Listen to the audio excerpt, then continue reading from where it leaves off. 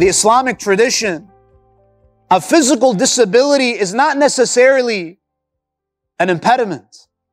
We have examples of individuals who excelled, and we'll speak about them, even though they had what was seen as a disability.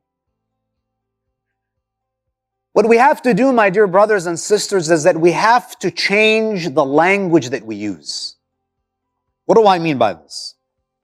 We have to shift, we have to move away from using language that is disability, which is a disability first construction, to language that is a person first construction. What do I mean by this? If I say, there is a blind man who came into the masjid, what did I just do there? I gave primacy to the disability. I said a blind man. I made his primary identity what? His disability. But if I say a man who is blind, you might think it's not a big deal, but it makes a big deal to the person who's listening. When you say a blind man, you are emphasizing what? The disability. But when you say a man who is blind, what have you done? You have used a person first construction. You have made that person's humanity. You have made that person's humanity their primary identity. And you see that this was what the Ahlul Bayt alayhim salam used to do. You know Imam Ja'far al-Sadiq and Imam al-Baqir salawatullahi alayhim ajma'een.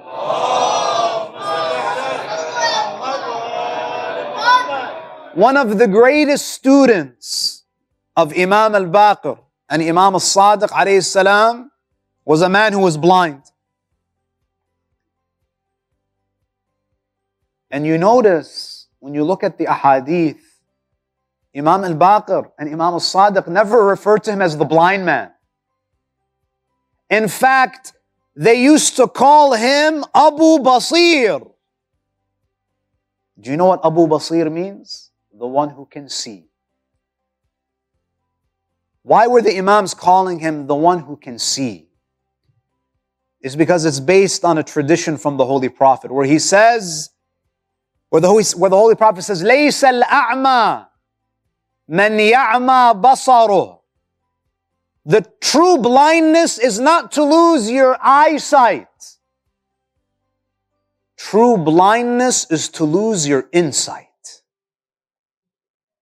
It's to lose your insight.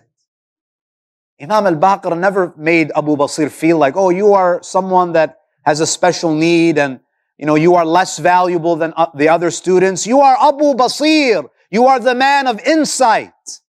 They are emphasizing the eye of the spiritual heart. They're not making his blindness his primary identity. The Holy Prophet ﷺ saw people with special needs as valuable members of the community.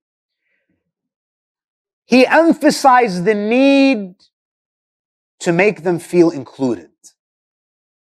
There was a man who came to the Holy Prophet ﷺ.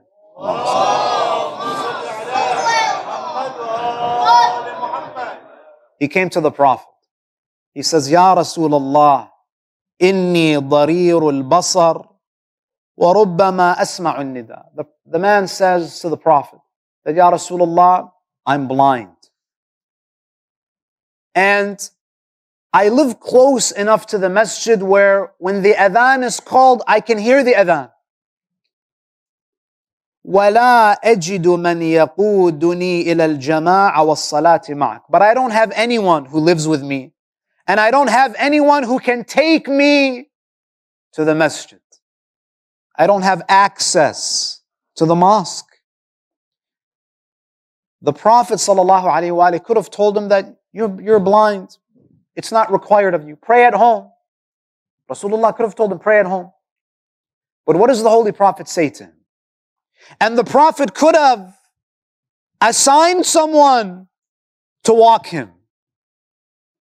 But the Prophet doesn't even do that. What does the Prophet say?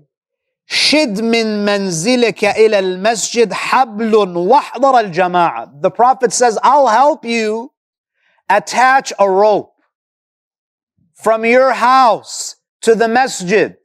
Whenever you hear the adhan, follow the rope and it will take you to the masjid. Meaning the Prophet emphasized that this man should be given access to the masjid, and I'm not even going to appoint someone to walk him because I want to make him feel independent.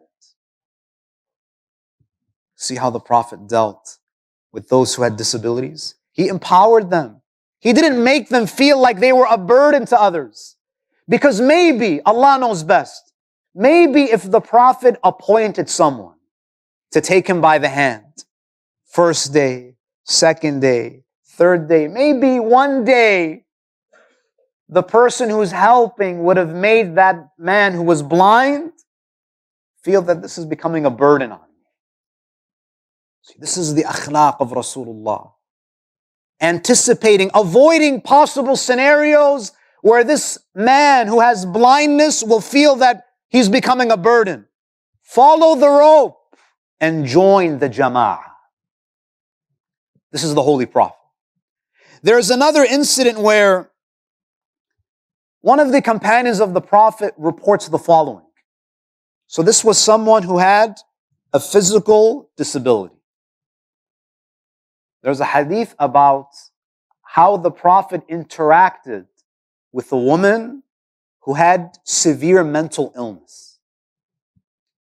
The hadith says, إِنَّ امْرَأَةً كَانَ فِي عَقْلِهَا شَيْءٍ. They didn't have, medical terms. The companion says, a woman who had a problem with her intellect, meaning that she had a mental illness. She was severely mentally ill. فَقَالَتْ, she saw the Prophet in the street. فَقَالَتْ يَا رَسُولَ اللَّهِ إِنَّ لِي إِلَيْكَ حَاجَةً. I need something from you. Now, what do we usually do with people who might have severe mental illness? We dismiss them. We say, they have a mental, they don't know what they're saying. We ignore them. Or we hand this person off to someone else. We don't want to deal with the problem. Rasulullah sallallahu alaihi wasallam approaches her. Now listen to what the Prophet says. He says to her, فَقَالَ يَا أُمَّ فُلَانٍ, O mother of so-and-so. Number one, what does he do? He addresses her with dignity. He addresses her by calling her, O mother of so-and-so. انظري أي السكك شئت حتى أقضي لك حاجتك. What does the Prophet say? Find a place where we can talk, where you feel comfortable talking. They're in the middle of the street. Rasulullah says, where do you feel comfortable talking?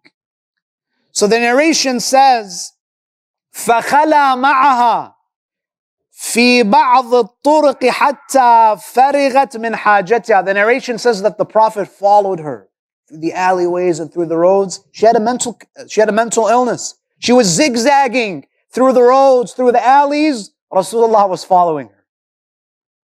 He didn't say, I don't have time. He has an entire ummah. But he follows her. He's patient with her until she finds a place that she feels is a safe space. And the Prophet only leaves when she feels that he has fulfilled her needs. This was how Rasulullah sallallahu alaihi wasallam dealt with those who had special needs. Sallu ala Muhammad wa ali Muhammad.